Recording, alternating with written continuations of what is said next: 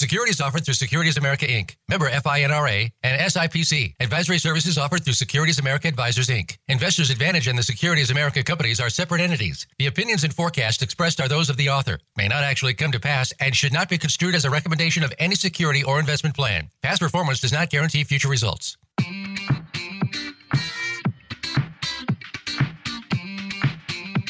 Welcome to Fiscal Fitness with your hosts, John Grace and Daniel Medina. They have all the questions about investing, planning, retirement, and the future. You could say it's all they live for. While it can seem daunting getting everything sorted out and the important questions answered, they'll do their best to make it that much easier. Now, here's John Grace and Daniel Medina. Welcome, folks. John Grace and Daniel Medina here on Fiscal Fitness at Voice America. So glad you could spend some time with us this afternoon. And we've got a lot of things to cover. And let me just say, we were expecting to have our two guests on this week. They're going to be on next week. Apparently, there was an emergency that came up, but this will include he's a PhD, Richard Beswick, Vice President Research and Chief Research Officer at Cottage Hospital, Cottage Health, along with Dr. Len Fitzgibbons, MD, who's an infection disease expert. And of course, we're going to be getting the full take on what's going on with the new variation or variations of COVID-19. Now it's COVID-20, right? What's around the corner? How is it that people don't seem to want to be vaccinated?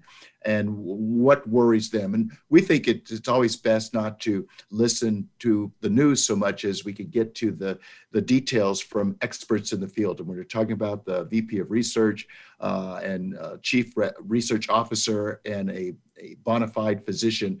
Clearly, we're getting to what we think are the best and the brightest, so you and I can make better, if not more informed decisions and getting the material right from the horse's mouth, if you will, as opposed to try to wonder if the news is fake or if the source is not good. Let's go to the sources, the folks who are doing the work that they do day after day, and ask them, what do you see? What worries you? What's the worst case scenario? We like to start there. If you're ready for the worst case scenario, you can probably weather whatever the storm might be, right? But it's when we tend to be complacent, and that's what we talk about a lot because we see it a lot, where people go, oh, all trees grow to the sky, everything's beautiful. Let's just enjoy our lives because we can get back to things the way they were.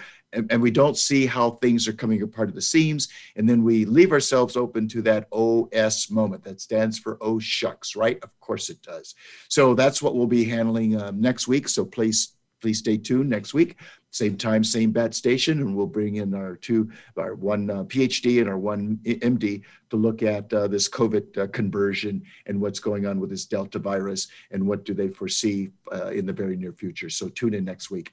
Today, we're going to talk about three subjects: when to consolidate your 401k plans and when not to. We like to look at things on both sides of the coin and also give you guidance. We don't want to leave you like economists often do, on the one hand, and then on the other hand, and you feel like you're left in the median in the middle of the street, not getting a sense for, well, what do you believe? What are you doing?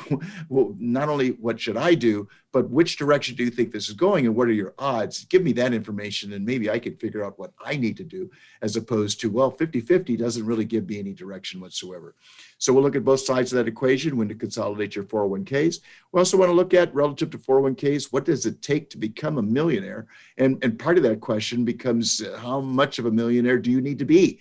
Because a lot of people will set the bar very low, or they'll make some arbitrary contribution. I'm saving $1,000 a month. And I'm like, how did you come up with that number? What target are you trying to hit? And they don't know.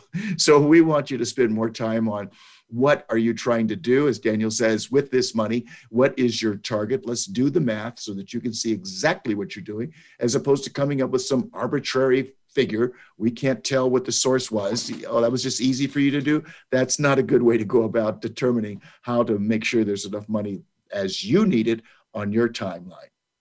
And then we want to look at this bubble warning. There's a couple of them. Well, at least ones we're going to talk about today. And the first one is as far as the Standard & Poor's 500 is concerned, we've only seen prices this expensive 4% of the time in the past 140 years. That's right. 4% of the time in the past 140 years.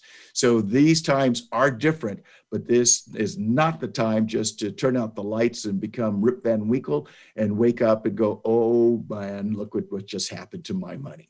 So let's look at what's going on with the markets. And as you know, we like to not just look at it on a daily basis, but to look at it from the beginning of the year through today. We think that gives you a better indication of what's going on. Again, we'll talk about what we see going on. But so far, from January 1 through today, and the market will close at about 52 minutes, the Dow Jones is up 13.5%. That's an excellent number. We really hope that holds throughout the year. We do have our doubts about that, by the way, but those are great annualized numbers. And this is just what, July 21st. So we're a little bit over the 50% mark for the year 2021, right? It's going fast. Time flies when you're having fun. And those are really strong numbers. Again, we hope they will hold. The S&P 500 is about the same. Year to date, up 15.86%. Again, we would not be unhappy to finish the year with numbers like that. And here comes the NASDAQ holding its own, year to date, up 13.21%. So again, those are very good numbers, but we want to look at what happens when they turn upside down.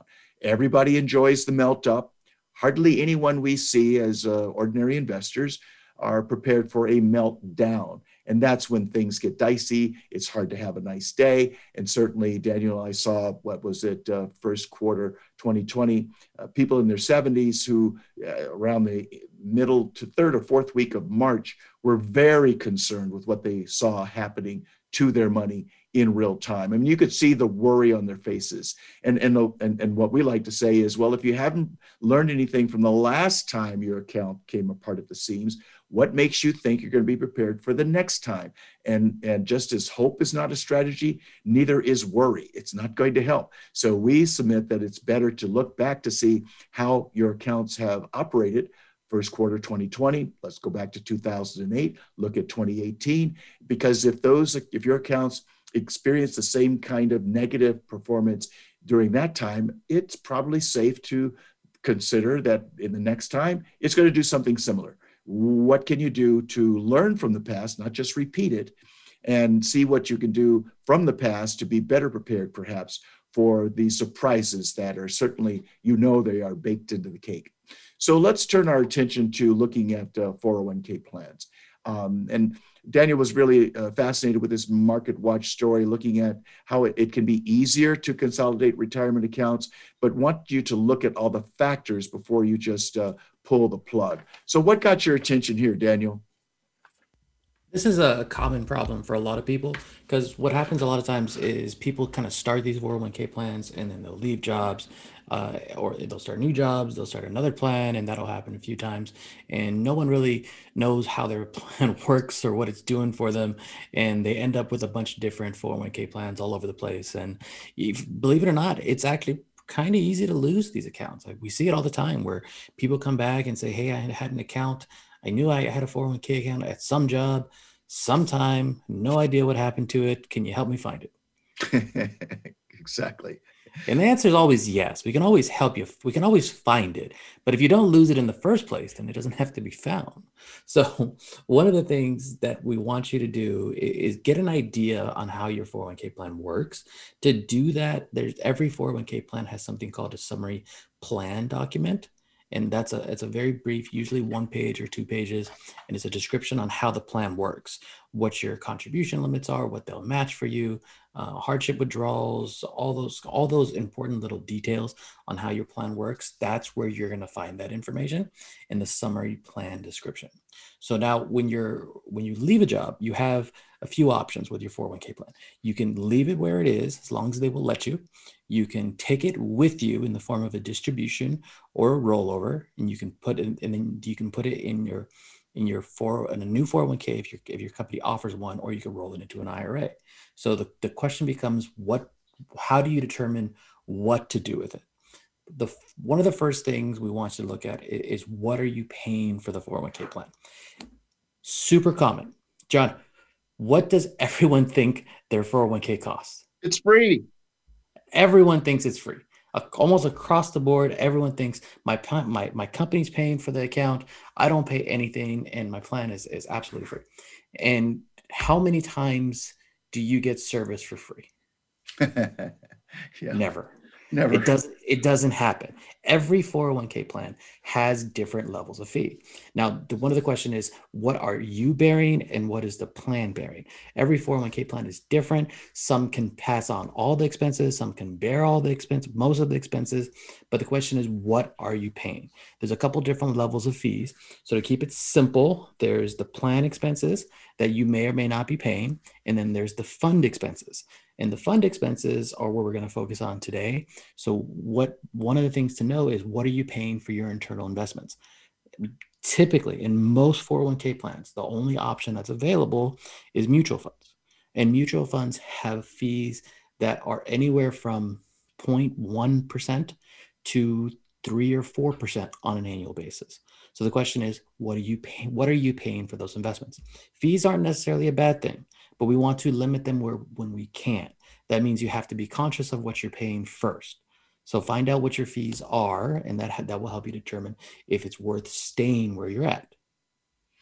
Well, and then, it seems that people change jobs and forget about where they left some money, right? So speaking of keeping it simple, it often makes a lot of sense to just have one plan. So maybe you change. Well, we'll get to that point. Okay. All right. But you don't want to leave them, right? Like they're forgotten children. There's not a lot of point, since you already went there, there's not a lot of point in collecting different 401k plans. The nice thing about having multiple plans is you are paying multiple fees, but your fee is always a percentage of your account value. So you're not usually paying excess fees for having multiple plans. You might be able to save expenses if you put them all together, because a lot of times the more money you have in one place, the less expensive it is. You get volume discounts. And that's the truth. It is volume discount, and typically the company is picking up all or part of those costs. But it is important for you to see what the costs are. It's also important for you to recognize with traditional 401k accounts, and I mean like 100% of them, you can have 1,000 options, right? Name all of these positions and think that you're diversified. But at the end of the day, it's a choice between cash, bonds, and stocks. That's it. That's what your choices are. And when you roll over your 401k into an IRA, guess what? The world of options suddenly becomes available to you that you never imagined. Active management becomes available to you. We've talked about diversification, unlike you've ever diversified before. That becomes available to you as a function of rolling it over. It's not right for everyone, but it is one of those things that we think people should consider. Well, that's actually the second point. What are you invested in? And you're right, John. Virtually all the time, there's just cash, stocks, and bonds. That's not true 100% of the time. There are 401k plans that can give you some alternatives, and private equity is actually going to be introduced into 401k. It's growing, yes, coming soon, and annuities are going to be options in 401k plans. So they're getting better. They're not great yet, but they're getting better. But one of the big challenges with the 401k plan is you as a participant only have access to what the company will allow you to invest in. They give you a menu of funds. Here are the sometimes 5, sometimes 100. Here are the menu of funds that you have access to. Pick which one you want. Now that's not a bad thing, but you're limited. In the 401k space, that's the way it works. If you're doing it yourself, you have the world of investment options available to you. So you go from having 5 options to having hundreds of thousands of options. I'm not sure if that's a good thing or a bad thing, but you have much more options, which means you can increase your diversification. You can use different kinds of investments. You can lower your fees. You have more flexibility. Oftentimes, we find it's advantageous to have more options available. So we'd like moving money out of the 401k plan when we can, if only for that reason. Well, I mean, you want to make it more complicated. I mean, we were just looking at the Yale Endowment as an example, over $31 billion. And this isn't a template. We're not making this a suggestion. We're just saying that success leaves clues. And what we count happens to be 8 different legs underneath this portfolio stool. 8 legs. That's a whole lot more than stocks, bonds, and cash, right? That's 8 legs is more than 3 legs. I think that's not complicated. So we like greater diversification. We like being in things that won't hurt you and things that might provide a surprise to the upside, like 2008, where it looked like everything went down like the Titanic, but not everything did. So there's always some things that are going up while other things are going down, unless we're in two asset classes like 2008 when bonds got hurt and stocks got crushed. It didn't matter for most people where their money was because they had it in the kind of positions that fully participated in the decline. We'd prefer for us to see on your behalf some upside somewhere, and we have to be there well in advance to see that upside. But if it's all in one position, it's going to do all the same things to the upside as well to the downside. So the last point. Yes. The last point before we go to break is when and where. When are you going to retire, and how much do you need for retirement? Now, this is going to be more of a planning question and not so much on where your 401k is, but it can become easier to make this to plan for this if you have everything in one place. When you're planning for retirement, often one of the first questions you're going to have to answer is how much do you have saved? And if you don't know where your money's at, you're not going to be able to answer that question. If you know, I know I had four 401ks, but two of them are gone now. I have no idea what the value is. I have no idea how to access them. I don't know how you're going to start to answer that question. So it's going to help you kind of figure out when and how much you need to retire, because you can work backwards from that. If your goal is to retire at 66 and we have $100,000 in 401k plans, we can work backwards to figure out how much you need to save for retirement to make that work. But we need to know where your plans are and how much you have in them. Well, and does this kind of discussion just pertain to 401ks, Daniel, or does it include like 403bs and things of that nature, so everybody can see we're really all in this together? When we say 401ks, you're right, John. We're talking about all company-sponsored plans: 401ks, 403bs, 457, deferred compensation plans. For our intents and purposes, it's all the same. And that's what's so important too, folks. Don't get lost in the nomenclature. The numbers have to do with where the source of the funds originated in terms of who's in what plans. But for the most part, they all work almost identically. And most of them can be rolled over into one single account in an IRA rollover without paying the taxes, moving from a 401k or 403b into an IRA without paying taxes on that transfer. All right, so we're going to leave that one there, and we're going to have a quick break. And we'll be right back after this important message. Become our friend on Facebook. Post your thoughts about our shows and network on our timeline. Visit facebook.com/Voice America. At Investors Advantage Corporation, our trademark statement, "The proof is in the planning," represents the value we see in hard work and perseverance, coupled with a sound plan for the future. With the challenges facing our country's frontline workers, we see a lot being asked and not a lot given in return. To reward our nation's frontline employees and clients, we're offering our financial planning services free for anyone serving in those roles. So whether you're a nurse, a member of the police force, or a retail employee, we'd love to sit down with you and help you plan for the other side of this pandemic. Please feel free to share this offer with the critical infrastructure workers you know who are providing services where they are most needed. Visit ybpoor.com or call us at 805-495-2077. That's ybpoor.com or 805-495-2077. We are located in Thousand Oaks, California. Thank you for your service, and we look forward to lending a hand through your financial journey.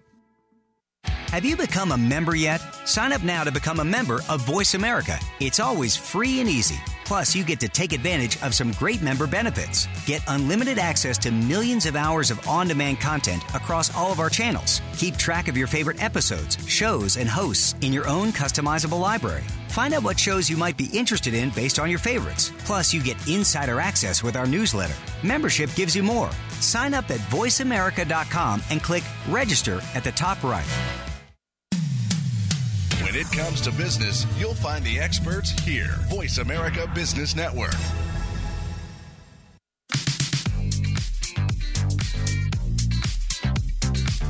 You are listening to Fiscal Fitness. To reach the show today, please call 1-866-472-5790. That's 1-866-472-5790. You may also send an email to contact@ybpoor.com. Now, back to Fiscal Fitness. Welcome back, folks. John Grace and Daniel Medina here, Fiscal Fitness, Voice America. Glad you could spend some time with us this afternoon, and we want to turn our attention to becoming a 401k millionaire. Remember when $1 million was a whole lot of money? And by the way, $1 million, if you're following the 4% general guideline in terms of withdrawal rate, maybe you're getting 6, 7, 8%. That's the return annually. You're withdrawing at 4%. That means an income of a whopping $40,000.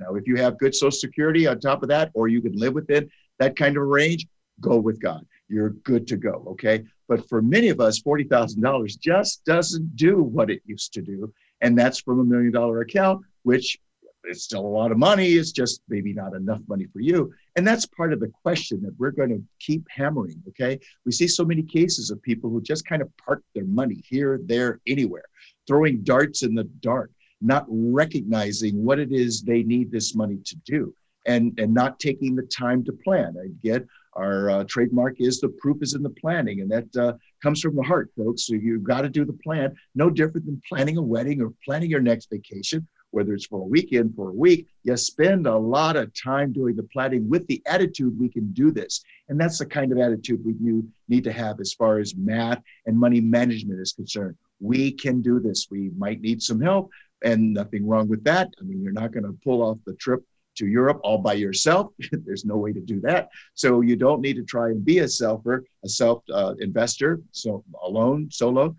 You can get the assistance that you need, and then make sure that you're giving the job the attention that it deserves from those who do this job every day, 24/7. They're probably a little sharper. They're probably a little more aware of what your options are and can help you see some of the difficulties, some of the blind spots, and some of the holes. So the good news is, from Fidelity, we can see that in the first quarter of 2021, the number of 401k and IRA millionaires reached an all-time high. That's the good news. They're showing that we're past pandemic levels, pre-pandemic levels. There are more than 365,000 Fidelity investors boast 7-figure 401k balances, along with more than 307,000 IRA millionaires. So a well-funded retirement account, we would agree, can afford you the financial security you need after your career ends.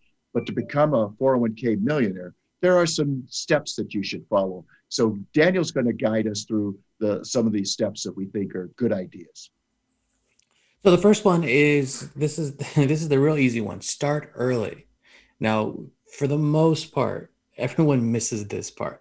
When you're in your 20s, that's when you really should be started. And that's when you don't think about these things, because it's 40 years away or 50 years away. And who wants to think about something that far away? But that is by far your biggest weapon in this fight. Start early, get the time on your side. And that's the point. Use time to your advantage, because it is your friend with time and it's your foe with less time. Because to get to the same point, it clearly means you have to build a bigger snowball. Yes. And you don't know, for the most part, no one knows how big their snowball needs to be. And that's $2 million sounds like a good number. It sounds like it should be enough. The reality is, for a lot of people, it's not. John kind of alluded to this in the last, when he was talking, but where you did, $1 million today can produce about $40,000 a year in income per year for the rest of your life. That's what we account for from a planning standpoint. So if you run this kind of backwards, if today you're making $100,000 and your goal is to save $1 million, that can produce 40. Now, you're going to have some Social Security, so let's say that's another $25,000 a year. Now you got $65,000 a year. You're still short $35,000 just to keep the same standard of living today without accounting for inflation. So if we're talking about 20 years from now, then that number likely has to double. So now we're $135,000 short of your goal. Ouch. And then we're talking about accounting for inflation. That's something you need to do annually. You're hearing about inflation these days. Fed has wanted to get us to 2%. We don't really understand that logic, but it looks like we're going to be far north of that. And you might remember the double-digit inflation rates. We don't think we'll get back to that again, but it is something that we need to account for to keep our eye on the ball. But we also need to make sure we keep our eye on the ball from the standpoint of limiting the losses. So Daniel, if we've got $1 million account, and let's suppose there's a market hurricane that takes that account down to 500,000, it was safe to take $40,000 out with a 4% withdrawal. If you have to have that 4% withdrawal and the account went from $1 million to 500,000, in other words, it got cut in half, what do you now need to make that withdrawal rate, Daniel, to achieve the same $40,000 annual income on 500,000? You got to double it. So you got to go from a 4% to an 8% withdrawal. And what's wrong with that? Everything. It's not sustainable is the big thing. So for most, the reason we go with 4% as a withdrawal rate is, for the most part, we're fairly confident based on long-term averages that a 4% withdrawal is sustainable, because our accounts are for the most part going to average more than 4%. So if we're taking out 4, and let's say our account is averaging 6, that gives us some room for growth. And the growth is what we need to give you raises later on in life and keep your income going up, because everything gets more expensive. So we need to account for that.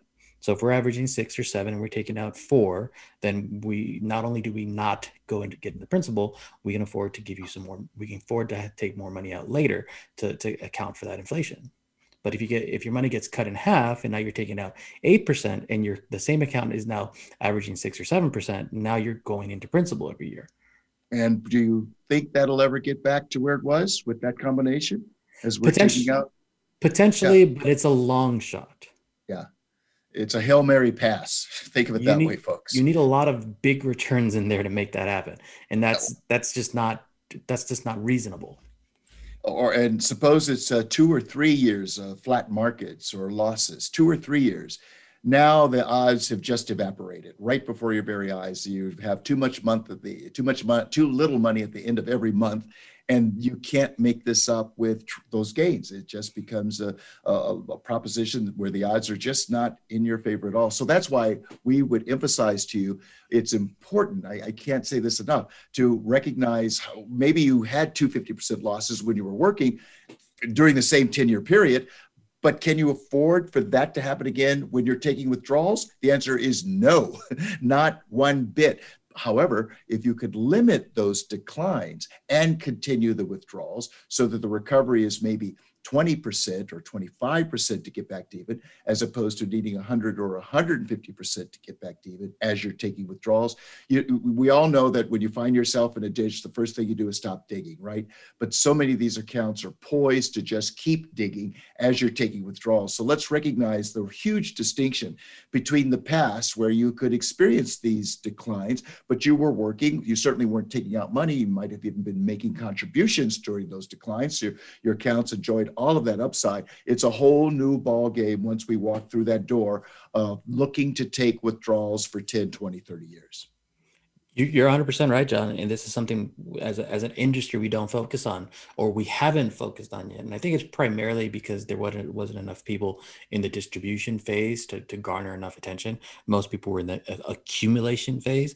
And as more people get into the retirement ages, people are going to have to focus on this more. But when you get into distribution, it's a completely different mindset and a different strategy from a money management standpoint, or from a money investment standpoint, to accumulation. When you're putting money together, you constantly have money going into the account. So time works on your side. It doesn't matter if you see a bad market here and there, because you have more time on your side and you keep putting more money in. On the flip side, when you're taking money out, those losses become very dangerous. You've already kind of talked about the math, but let's say you have 3 flat years of zero return and you're taking out 4% per year. Well, the first year you take out 4%, your account's flat, so your total account value is down 4%.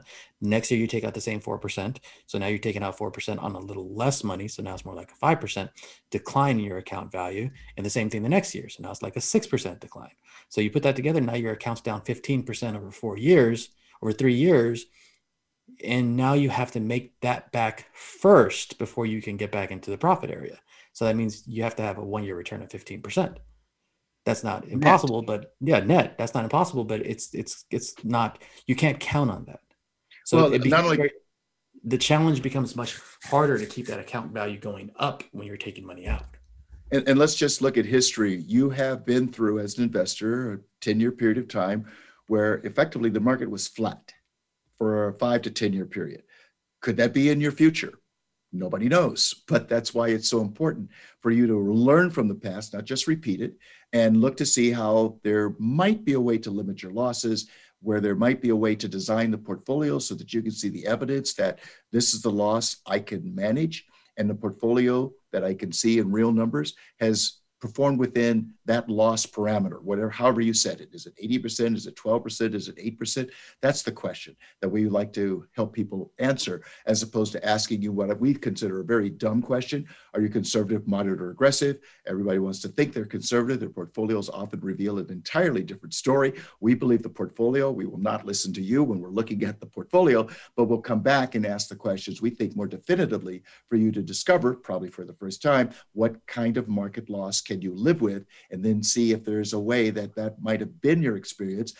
Past performance is no guarantee of anything in the future. But again, if the account was off 50% when the market was off 50%, what makes you think it's going to hold up better, any better the next time relative to the last time? Probably it's going to perform pretty similarly. We want things that can weather those storms so you can live to tell your story, as opposed to, oh my goodness, Daniel, I need to die because my account value just died. So the next thing on the list on getting to the $1 million mark is contribute regularly. For 401k plans, for company sponsored plans, this is an easier one because you just set it up from your pay as a payroll deduction, comes right out of your bank account. It comes right out of your bank account, and you can kind of forget it. Some people think that they're gonna start it later, or they'll put money aside here and there. Just set it up as an automatic contribution. It won't get any simpler than that. And actually, what happens is you kind of forget about it, and it just kind of goes on its own, and it keeps building. And after a couple of years, you'll be surprised on how much you've saved and how much has grown. Well, and we want you to focus on it. Don't just forget about it. It's so easy to do and run it, and that becomes the pattern.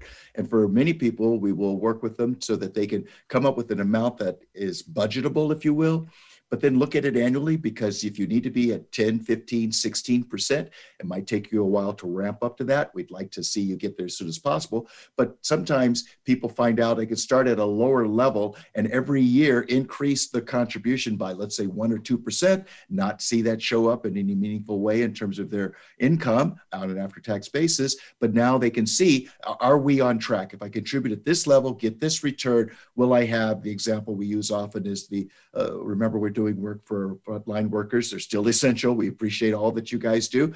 And we will do a free financial plan for frontline workers across the country at no cost, so that you can see, like we did one for one couple, that they need $2.6 million to make work optional on their terms. Then now, so they have a goal, they can see it for the first time. It means in their case, setting aside, what was it, Daniel, 15% of their $100,000 combined income. That's roughly $1,300 a month, getting a 6 or 7% return. They can see if these factors happen to line up well, they know they're on track to get that amount of money, and then be able to get the equivalent of $100,000 from the difference after accounting for a small pension and Social Security. That's what we do, solve for the difference. But then make sure we review this, because it's so easy to get out of whack. Or you wake up one day and we assumed inflation was 3%, and you wake up, it's 13%. We need to redo the numbers. Don't set it and forget it.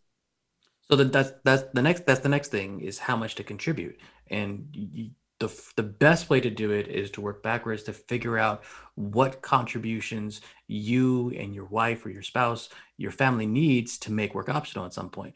In the absence of actually doing that work, we're going to say contribute the maximum, or the max that you can. Now, the max in a 401k is $19,500 per year.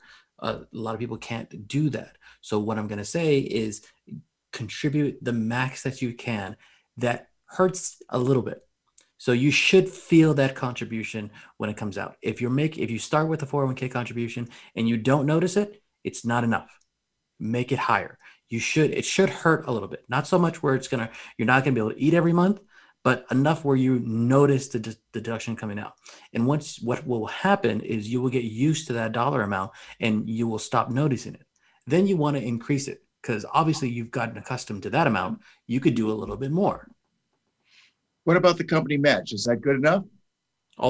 No, the company match is often not good enough. A lot of times with the max, there's a couple different ways the matches work. Sometimes companies have an automatic contribution that they will make on your behalf. Sometimes they will match part or 100% of your contribution. When they match your contribution, it's typically maxed between 3 to 5%. Every company has a different matching formula. So find out what your company's formula is. It's good information to know. But if you're only doing what the max that they will do to max, if you're only doing what they will do to max your contribution, that's typically not enough because you're just contributing 3 to 5%. And that's always take the company match. Yeah, take it, but don't think that's sufficient. Well, what are we going to just take the free money, but not recognize that maybe another $200 could make all the difference in the world to you? But that's why it's so important to do the math and not just do it once. But don't make it so easy that you can't see that this is insufficient. There's an arbitrary amount is what's going in. It's easy. You're on autopilot, but you don't see that you need $40,000 a year, right? And you come up with $500,000, and 4% on that is $20,000 a year. Oh boy, that's not going to work. All right, so we're going to take a quick break, and we'll be right back with what we're seeing in terms of this bubble and how we know that all bubbles burst. Please stay tuned.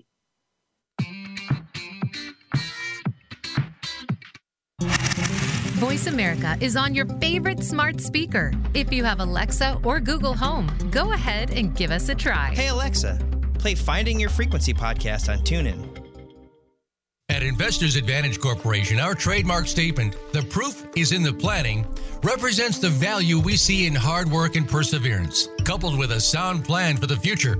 With the challenges facing our country's frontline workers, we see a lot being asked and not a lot given in return. To reward our nation's frontline employees and clients, we're offering our financial planning services free for anyone serving in those roles. So whether you're a nurse, a member of the police force, or a retail employee, we'd love to sit down with you and help you plan for the other side of this pandemic. Please feel free to share this offer with the critical infrastructure workers you know who are providing services where they are most needed.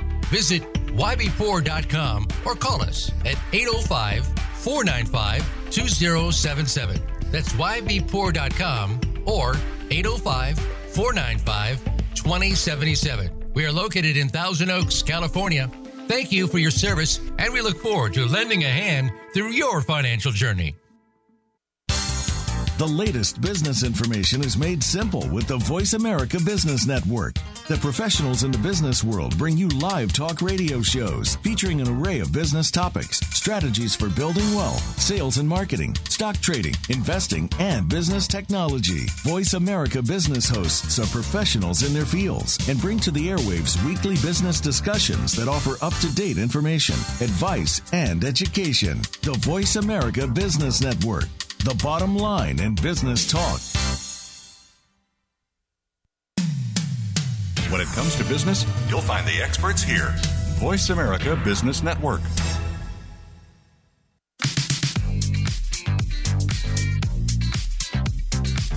You are listening to Fiscal Fitness. To reach the show today, please call 1-866-472-5790. That's 1-866-472-5790. You may also send an email to contact@ybpoor.com. Now, back to Fiscal Fitness. Welcome back, my friends. John Grace and Daniel Medina here, Fiscal Fitness on Voice America. And we want to dive into bubble warning, right? Even 7-year-olds around the world know that all bubbles burst 100% of the time. There are no exceptions. And let's put it in perspective, because we've studied bubbles in the past. The first one that we studied with Dent Research, the team that we have paid thousands of dollars to for independent objective research, really had us focus our attention on the first bubble in modern times. Now, modern times in this case was in the 1600s, and it was 1634 to 1637. Looking at the Netherlands, hold on your hat here, at one point with a box of tulips, you could have bought an estate. That's right. That lasted for about 3 years. And then all bubbles burst about 1637 or so, best we can tell. The price of a tulip reverted to about the price of a lemon. I don't know what those prices were, but it certainly wasn't all that in a bag of chips of where you could buy an estate with a box of something that you put in the ground, right? That happened once. we believe that we are in a similar environment today. So we want to look at some of the pieces of the puzzle. And this is at the same time, for example, today, stocks look like they're pushing higher, probably finished pretty strongly after looking at strong corporate earnings. Now, some people just close the door and say, hey, look, that's all I need to know. Well, maybe that's all you want to know because it's easy, but we're going to suggest that you dig a little deeper, just as you might look under the hood. Remember when guys used to look under the hood? Is it a 4? Is it an 8? Is it a 12 cylinder? Is it a 16 cylinder? Let's look under the hood to see what we're dealing with. And when we look behind some of the headlines, thanks to DIT research, we see something very interesting that certainly are clouds on the horizon. And it starts with China. And let me say this to kind of put things in perspective, that I think we learned thanks to COVID that we're all in this together. I mean, we are drinking the same water, we're breathing the same air, and we're flying the same airplanes. So let's not think that our turf is protected because we're all connected. Look at the Olympics, we're all connected. So here's what we see that really draws our attention first and foremost. Looking at China, we're seeing a developer default on $4.1 billion as of mid-March this year. Annualized, that's close to a $20 billion default. So real estate developers are 29% of China's economic output, and they are defaulting again after their debt growth peaked at 57% in 2017, and a housing market that has grown 6 times in value in 15 years since 2005. Now, does that sound familiar? Housing increased 6 times in value over the last 15 years. We would call that a bubble, and let's agree, all bubbles burst. So now, that's what I'm saying. Does it sound familiar? Because we're seeing the same kind of situation in the US as well as in the rest of the developed world. So China has the greatest bubble in real estate globally and the highest valuations compared with income in the world. And now the chickens are coming home to roost with $20 billion in defaults expected this year. We only have less than 6 months left. So this doesn't sound like a lot in the picture of a $14 trillion economy, but here's the deal. When bubbles start to burst, there is always a snowball effect. The more home prices drop, the more the defaults, the more the prices, then drop again, and so on and so forth. Now, we're not trying to scare you. What we are trying to do is get your attention, as we are fond of saying. When we are complacent, we're not paying attention. And the question becomes, to the extent that these things occur, what can you do to keep your assets intact? What can you do to keep your assets from being handed to you? You don't want to be kicked in the assets. That's just not fun. And let's understand that the real problem may be the decline may be more severe than you imagined, and the recovery may take longer than you ever thought.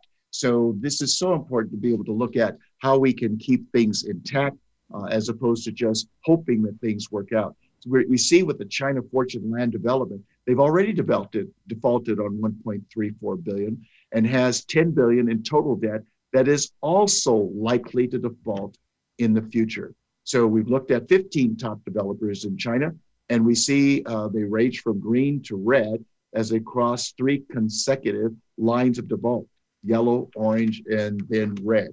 The largest developer, the one most watched by the nervous government of China, is China Everglades at $129 billion. It also has the worst rating. It's totally in the red. The smallest happens to be a company called Microlink at $3.6 billion. On average, the 15 developers are $23.2 billion in red. So when we look at real estate, the DINT organization believes they won't be surprised at all to see China in full real estate recession, collapse maybe by 2022, and global real estate around the world will fall following China. They're suggesting that home prices, remember they were off about 34%, 2008. We believe that's endpoint was the result of major companies like BlackRock, for example, buying thousands of homes they never intend to ever see. They're in that business. They can get out of it at any time. We think that's what kept the decline from being more severe. But this next time around, of course, the companies They're not have no emotional attachment to those houses, right? They can sell them any way they like at any time they like. I would not want to compete with them. Their debt research is suggesting that home prices could very well go down this next time 40 to 50%, and maybe more than, and certainly that's more than the 34% decline we saw from 2006 to 2012. So there are things that can be done with liquid assets that we've talked about in terms of being able to move out of stocks or bonds and into cash. That's what one version of active management. As the market's going down, it doesn't mean we hold the same number of shares.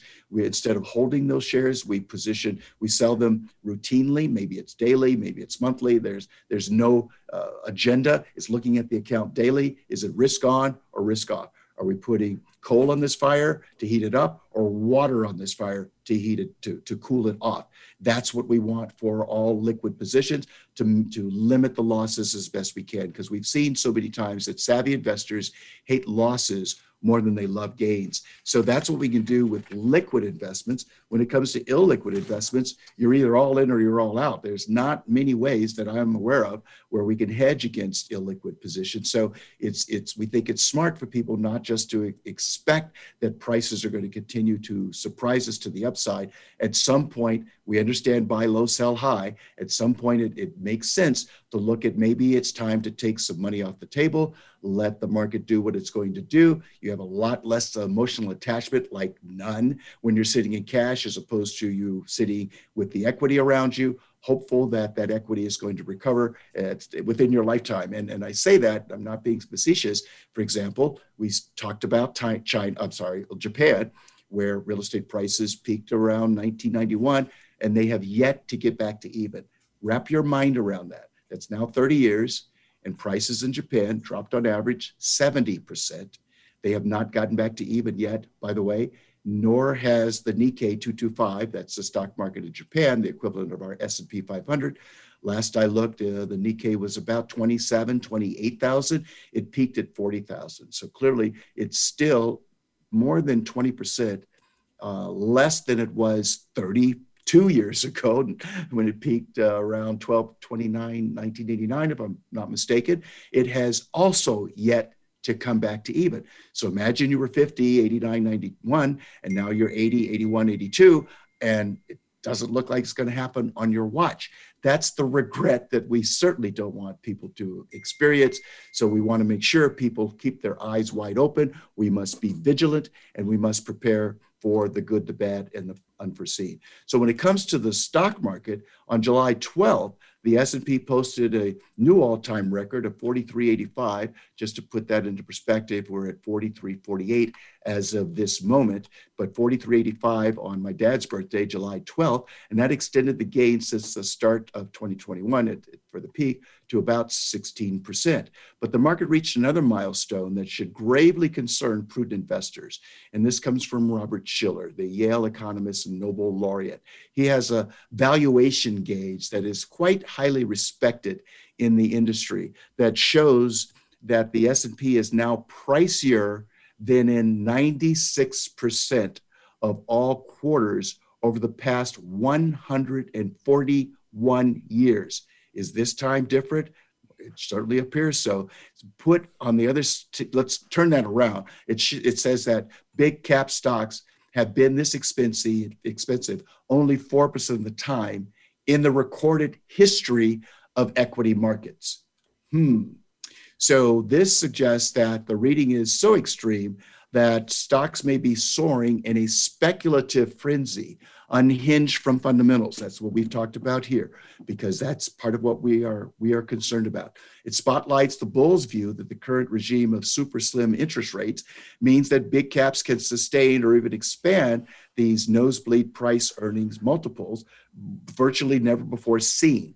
The Shiller data points to a different outcome. Just because the equities are likely to beat ultra-low yielding treasuries in the years ahead does not mean stocks will keep delivering strong gains. Like I say, we're looking at 13, 14% so far this year. Will that continue? We hope so, but it may not. In fact, to the contrary, this data suggests that treasuries will do extremely poorly, and the S&P may very well underperform as well, only less so. So we submit that in the U.S., big caps will battle these three powerful headwinds. First, the fall in real rates that has done so much to lift valuations will inevitably reverse. Second, that downdraft pressures today's high-flying PE multiples. Third, the U.S. economy is destined to grow at a far slower pace than in recent decades, reducing profit gains from stupendous before the pandemic to slim in the years ahead. And since mid-2020, it's been all about momentum. Going forward, it will be all about the other big M, and that's the market math, that four-letter word that Americans, the only four-letter word we don't use here in America. Now, there is another side to this story as well. When we see in the past that when this is a big sign of trouble, but if you flip it on its ear or on its side, you get something called the earnings yield. And what that means is that it measures what companies can be counted on to earn for every dollar investors hold in their stock. So in most periods, the CAPE earnings yield would also far overstate what investors can expect. That's because the current CAPE is so elevated that it's likely to fall sharply, erasing the gains from dividends and the impact of buybacks and rising profits, both of which we think have been real fuel to this upside.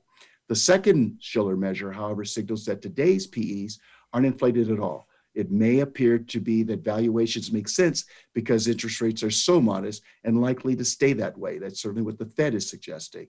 He has, Shiller, an alternative metric called his excess CAPE yield. Sorry, this is a little complicated, but it calculates the taking of the regular CAPE earnings yield and subtracting the real or inflation-adjusted rate on the 10-year Treasury. So the bulls love the excess. The bears are always part of the equation. And as I say, at the end of the day, everybody enjoys the melt up. We've got to be prepared for a meltdown.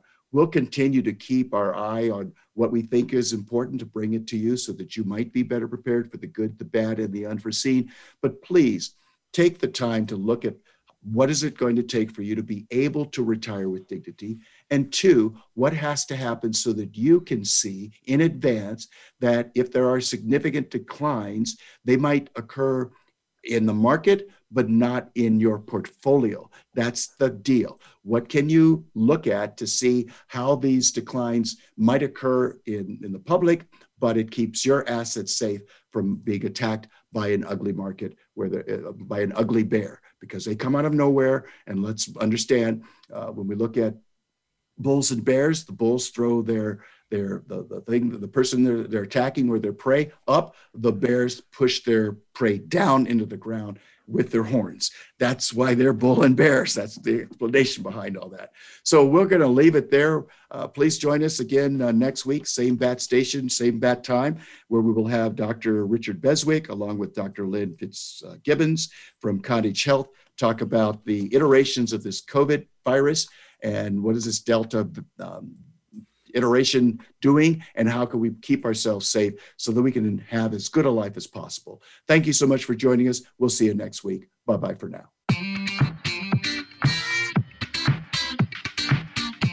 Thank you for tuning to Fiscal Fitness. Please join John Grace and co-host Daniel Medina again next Wednesday at 3 p.m. Eastern Time and 12 noon Pacific Time on the Voice America Business Channel. Have an excellent week.